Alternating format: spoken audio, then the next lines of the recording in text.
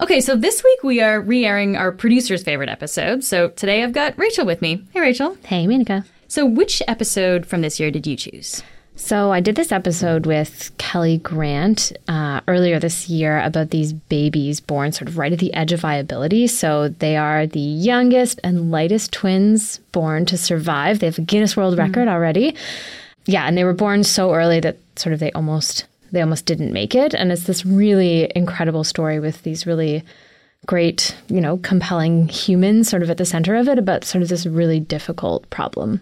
So this episode is different than what we usually do, right, Rachel? Because I'm not really in this episode. You and Kelly just kind of take it away. So tell me, how did you actually put this together? Yeah, so I wanted Kelly to sort of take us through the story of these twins and their parents because, there's so much audio to work with here. They did these long interviews with them. The parents were taking all these videos of their kids. And it was one of those stories where I knew what I wanted the ending to be before I sort of figured out the rest of it. So I won't give it away for you guys. You have to listen to the ending. But I knew what this moment was, and then I sort of had to work backwards. How am I going to get to this moment where it sort of feels like, the culmination? I'd gone through all this tape and all this audio. How am I going to get to this moment in about 20 minutes to, make that land for the audience as well? And then I sat Kelly down in the studio, and I was sitting where you are. You're in this chair. I was in your chair. And I was asking her questions like, tell me about the twins and, tell me about the day they were born. And she would answer them. And then I would just go through and cut my own questions. And so it's been a few months since we first aired this story, but how are the babies, how are the twins doing now? Yeah, so I sent a message to Shakina and Kevin, the parents, just to see how they're doing, and it seems like they're doing really well. So they're 21 months old now, or 17 months corrected, which is sort of how they describe, if they were born full term, they'd be 17 months old. We're able to do a lot more with the babies now, like reading and singing together every day, going on walks and road trips, taking them to indoor playgrounds, and lots of play dates. Some of our highlights this past year were taking them to a cottage for the first time in the summer, going to the Mount Sinai NICU reunion picnic, having their baby dedication at church, photos with Santa, and we're especially excited about Christmas. They're crawling, exploring, climbing, they're babbling, they're saying some words now. Mama. Mama. Baba. Baba. Baba. Shakina sent me, this sort of big folder of videos of, them, giggling and playing with each other, and it's really sweet.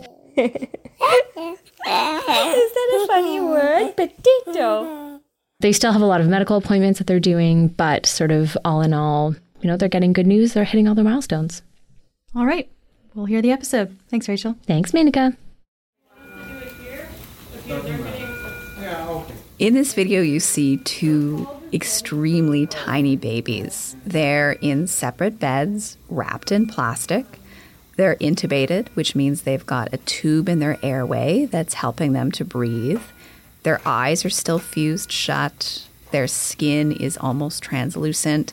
They're so minuscule you could hold them in the palm of your hand. That's the Globe's health reporter, Kelly Grant.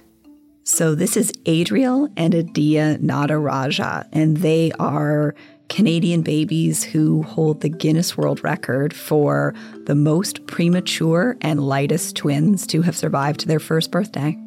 Kelly has been speaking with the parents of those two babies and their doctors.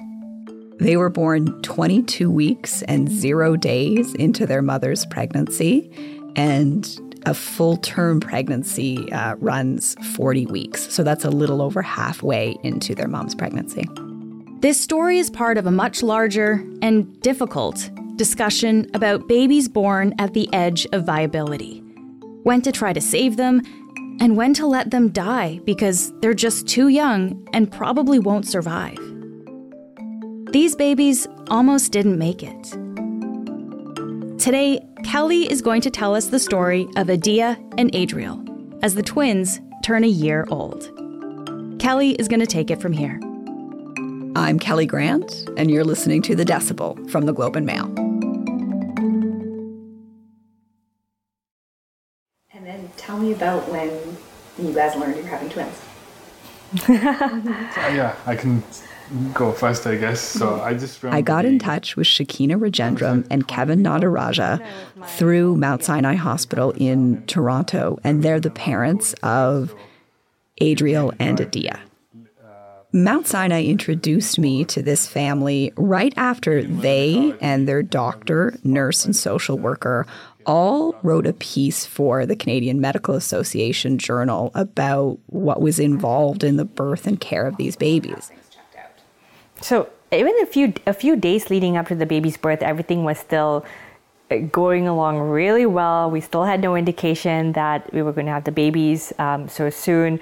The day before Shakina went into labor, so this is early March, she and Kevin had a really normal day. They went for a walk, they had a nice dinner, they were talking in sort of hazy terms about things they needed to get for the babies. We were just starting to think about what we would need in our house. We're starting to a vehicle as well. Look into upgrading our vehicle. We're starting to think about car seats and cribs and so on. So just enjoying. The due date was so far away, it wasn't until July 8th that they felt they had boatloads of time. So then overnight, Shakina had some pain, and when she woke up in the morning, she found she was bleeding. So she and Kevin rushed to their local hospital. She was examined. He pulled away, he looked at the nurse and he said, I think this, and then he looked at us, I think this pregnancy is a loss. The babies may come out any minute now or during the day, and there's absolutely nothing we can do. You've lost this pregnancy. I'm sorry for your loss. Yeah, so we were shocked. And I remember asking the doctor again and again, what do you mean? What do you mean? And he just kept saying, you have lost the babies. The babies are going to be born today, in the next few minutes or the next few hours. They are not going to survive. They're not going to survive. You've lost the both of them. I'm very sorry. I'm very sorry. The doctor at the local hospital told them all they could provide was comfort care, which means the babies would be born too young to survive, and the hospital would help the babies have a comfortable death. And then the doctor kept asking us again, do you understand that you've lost the babies? Do you understand that you've lost the babies? And we just said, no, this can't be happening. I remember looking at Shakina, and I've never seen her face that way. Like, it was just a blank. Pale. I was just pale and a blank. Pale because I was overcome with shock. I just couldn't process what was happening because, I could still feel the babies within me. I could still feel them moving. They had become, more active. They were starting to kick at that point. So I could still feel them within me. And so it was just a big disconnect between what I felt in my body and what I was hearing the doctors say. In the meantime, though, the babies had not actually been born yet. And Shakina and Kevin asked for an ultrasound, and they could see that as long as the babies were still inside, their heartbeats were strong. They had no known health problems. And it was never clear why Shakina went into labor so early, which often happens with premature labor. Sometimes there are reasons for it, and other times doctors just can't say why it happens. I had a natural urge to fight for my babies, to keep the babies alive. I felt like it was my one most important duty as their mom to protect them, which means not accepting the outcome that was predetermined for us, which means not... Shakina and Kevin had heard that Mount Sinai had a really high-level NICU, and they had asked about the possibility of a transfer. As far as they know, their local hospital asked for that transfer, but because Shakina was only 21 weeks and 5 days into her pregnancy when she first went into labor, Mount Sinai initially said no to the transfer. And so the next day, Shakina, still pregnant, the baby's still not born, asked again about the transfer to Mount Sinai, and because she was now at 21 weeks and 6 days, Mount Sinai agreed to admit her. The actual day of her pregnancy really mattered because Mount Sinai has a standard mutually agreed upon by their neonatology staff that they will only resuscitate babies born 22 weeks or later.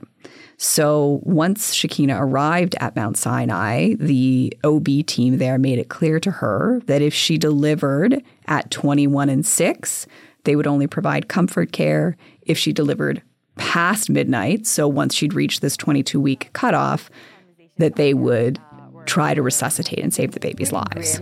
I remember the OB, I think, doctor who accepted the transfer, he actually said these words that really have stuck with me. He said that if you have the babies even a few minutes before 22, it's going to be a death sentence for them.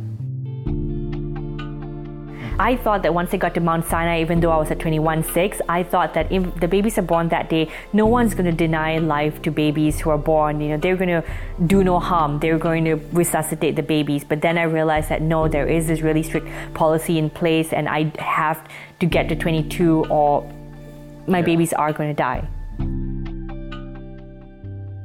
Mount Sinai has set this cutoff for a couple of reasons. One is because they want to ensure that there is consistency for women who come in labor early in pregnancy. And this is in order to maintain the consistency. I talked to Dr. Prakash Shah. He's the pediatrician in chief at Mount Sinai, and he's also the director of the Canadian Neonatal Network and an international neonatal research network as well. Because you don't, what the worst thing you want is that which baby gets a resuscitation depending upon who is on. Now, the reason they say they have suggested 22 weeks as a cutoff is because so few babies born before that have survived. Below 22 and 0, at this stage, we do not have the technological capability as well as understanding of what their outcomes are. Survival rates for babies born in the 22nd week of a pregnancy sit at somewhere between 25 and 30%, depending on the year. I think an important point to understand is that at that really early age, doctors and parents will try to do their best to make a joint decision about what they think is best for the family. And at that early stage of a pregnancy, at least in 2021, 60% of the babies who were born at that age, their parents chose palliative care. This case is unique and particularly tricky because of how close to the 22-week cutoff Shekinah delivered. Shekinah's water broke about 15 minutes after midnight, and Adia was born at 1:22 a.m., and Adriel was born about 20 minutes after that. For me, it just felt like, wow, all the pain that I went through the past 2 days, every difficult conversation, it's all been so worth it because I've just made it past this midnight point, and my babies are going to be alive. They're going to be okay. If they'd been born an hour earlier, the hospital said that it would not try to resuscitate them. But because they were born after midnight, they had 2 teams ready to go, and they did everything possible to save the babies' lives. As soon as they were born, they both had to be whisked away to a resuscitation room where they were intubated and stabilized. I recall walking into the resus ward. The atmosphere seemed tense. It was warm as well. Adia weighed 330 grams, which is about the weight of a can of soup. Adriel weighed 420 grams. That's just a little bit under a pound. So they were just incredibly tiny. And so I recall walking to Adia's isolate first. She was all bagged up and felt a mix of emotions flooding inside. Like on one hand, wow, this is my daughter. But on the other hand, she's so tiny. She's probably going through so much pain, and like her skin's not formed, it's translucent. I could see through her skin and her organs. So yeah, it was just a mix of feelings. Caring for babies born this premature is really complicated. The doctors and nurses who took care of these babies had to think about everything from how you ventilate them so that you don't damage the lungs, to caring for this really fragile skin, to making sure they didn't get too many infections, to watching out for brain bleeds, which are quite common in babies born this early and which both Adia and Adriel experienced. There was not much that we could do. We were not allowed to touch the babies yet because they were so fragile. Skin was fragile, and they were wrapped with lots of different, bandages and so on to kind of preserve their skin. They couldn't touch the babies for a little while at the beginning of their lives, and then Shakina and Kevin were able to do what the NICU staff call hand hugs, where they can just put their hands inside the isolette and sort of touch the baby from rump to crown and just let them feel the touch and love from their parents. Oh, you moved. Hi, April. Is your mom touching you? It's amazing that the babies have survived their birth, but they're not out of the woods yet. Gentle. Like that, baby? We'll be right back. Most hospitals in Canada don't have the expertise or the equipment to care for babies born this prematurely. Canada has 33 tertiary, which means sort of high-level hospitals that have high-level NICUs that can theoretically handle some of these very young babies. So most of the time, if a woman were to give birth very early in a pregnancy at a hospital, and that delivery happened very quickly at a hospital that doesn't have a high-level NICU, chances are that those babies' fates would be sealed just by where they were born. So if you go back a few decades, the lower limits of viability was, 28, 27 weeks. I mean, we started with the 24-weeker. 10 years ago, we were debating about 23-weeker. So this has always been a changing goalpost. It's gone down by, sort of about a week per decade to where we are now. That has a lot to do with attitude and simply with the feeling that it was worth trying. What I call it a self-fulfilling prophecy. If you don't resuscitate anybody at 22 weeks, your survival would be zero. And then you will keep on quoting that, no, nobody survives. And as some hospitals and some countries were more willing to try saving babies born at younger ages, they got better at figuring out what worked. What best thing has happened at Mount Sinai is when we started working on 22-week, our outcome of 23 weeks started to improve because we got better and better at doing it. So previously 23-weeker, which we were quoting 40%, 30-40% survival, now it became 50% survival, 55% survival. So every gestational age, we push the boundary up in terms of outcomes getting better. So things have improved for babies born at really early gestational ages, but there are still challenges and complications for them down the road, assuming they do survive to be discharged from the NICU. Some of the complications they're at risk for include cerebral palsy, developmental delays, vision loss, hearing loss. But it's very difficult to predict which babies are going to wind up facing which kinds of challenges. It's very hard for parents when they are in the delivery room trying to decide, should I choose comfort care for this baby or should I ask that all measures be taken, because there's just no accurate way to predict what the health outcome will be for their baby. All you can do is say, here's the general statistics, here are the possible risks, and we don't know precisely what's going to happen with your baby. This prematurity has a lot more implications than just a single baby. The whole family gets affected.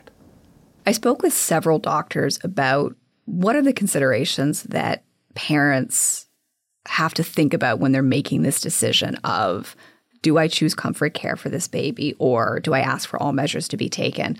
And the doctors told me that a very large consideration for parents is, like, what are their personal circumstances, right? If this pregnancy is in a woman who is 42 and has been trying for a decade with IVF to have a baby and feels this is her only chance, she might make a decision that is different from a family who already has 4 kids at home and is thinking, if this baby winds up having a lot of medical needs, do I have the money or the bandwidth to give that baby and my other 4 children a good life. Phase of our NICU journey. I like splitting the NICU journey into 3 phases, like the early difficult phase, the long middle, and then the home stretch. And so the first few months of Adia and Adriel's lives were pretty challenging. There were several times when Shakina and Kevin thought they were going to lose the babies. Dreadfully wrong, and I was just watching the monitors and I saw her heart rate plummet really, really low, and her oxygen levels plummet really low as well. And her breathing tube was taped to her cheeks, and I recall the doctor saying, just rip it off, it's life or death. And so they had to rip it off, and it actually... Her skin peeled off. Skin off. And that's when I realized how fragile the baby's lives were, and that in a matter of a few seconds, something could happen, and they could be really close to death. Then there were times, especially in the very early days of their lives, when the doctors talked with Shakina and Kevin about whether it was time to, as they put it, redirect care. And that means thinking about withdrawing care and letting the babies die.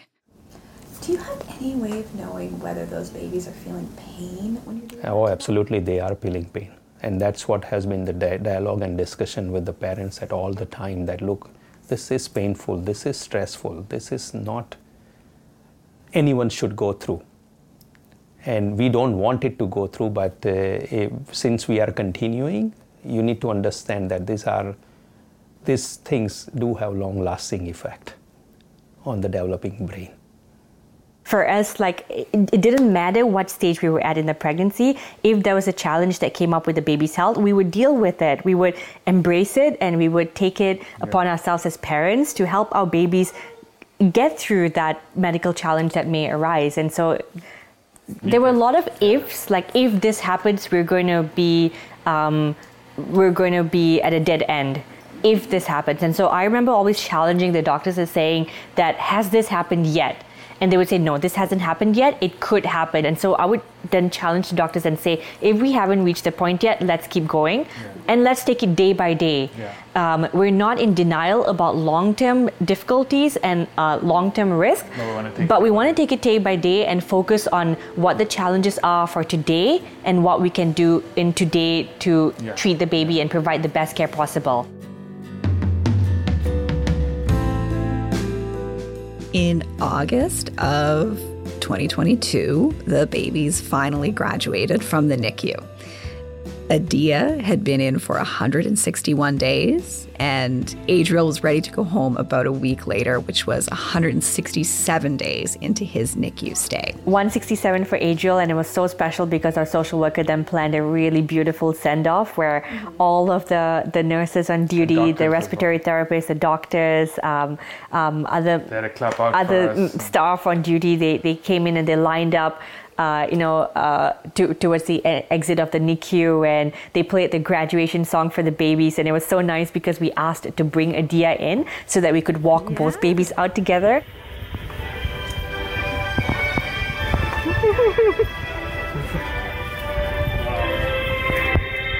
There's video of this, and it's really sweet. It includes Shakina and Kevin each carrying one baby in a car seat, and the hospital announces over the intercom that the Nataraja twins are graduating, and all of the staff come down and they line the hallway and they clap and they cheer.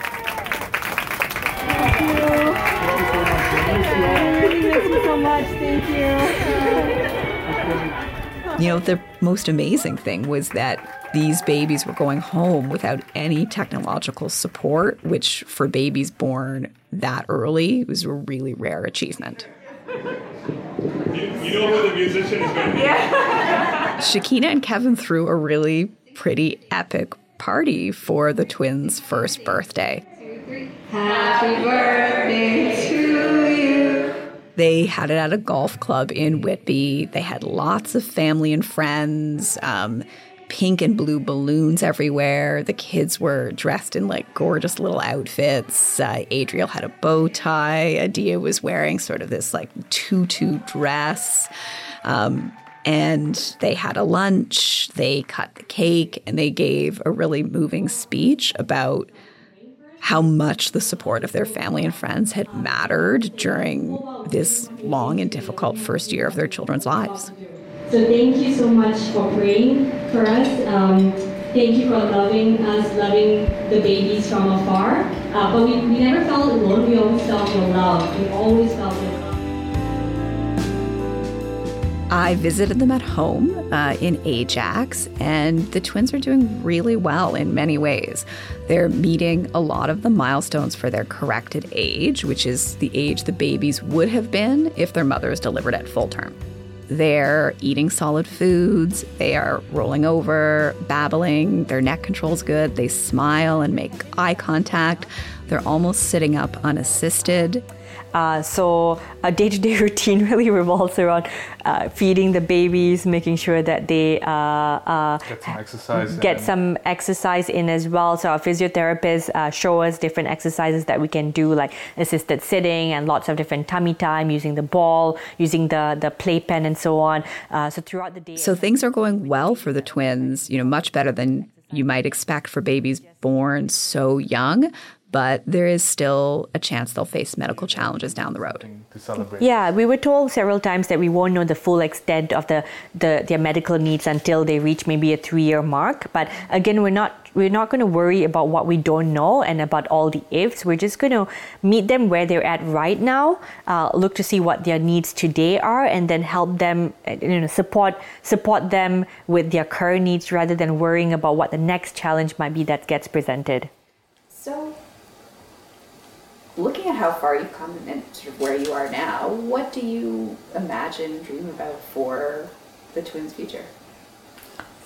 For me, I'm just excited for every single day and what new discoveries we identify in them every day. But in terms of their future, just excited for their personalities to come out and for them to grow and be healthy kids and to support their development along every step, right? And we hope that one day they can give back to the medical system that helped bring them to where they are today. Yeah, we'd love for the babies to become advocates for other preemies, for the babies to themselves tell their own story and spread awareness about why it's important to save the lives of other babies. And so we're just really excited for who they're going to become as a result of everything that happened to them.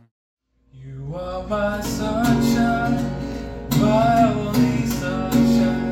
Both Shakina and Kevin are musicians, but Kevin particularly loves playing the guitar, and all during their stay in the NICU and even at home now, he often plays guitar and sings for the babies. No one can take my sunshines away. You are my sunshine, my only. That's it for today. I'm Menaka Raman-Wells. Melissa Tate gathered audio for this episode. Our producers are Madeline White, Cheryl Sutherland, and Rachel Levy-McLaughlin. David Crosby edits the show. Adrian Chung is our senior producer, and Angela Pacenza is our executive editor. Thanks so much for listening, and I'll talk to you tomorrow.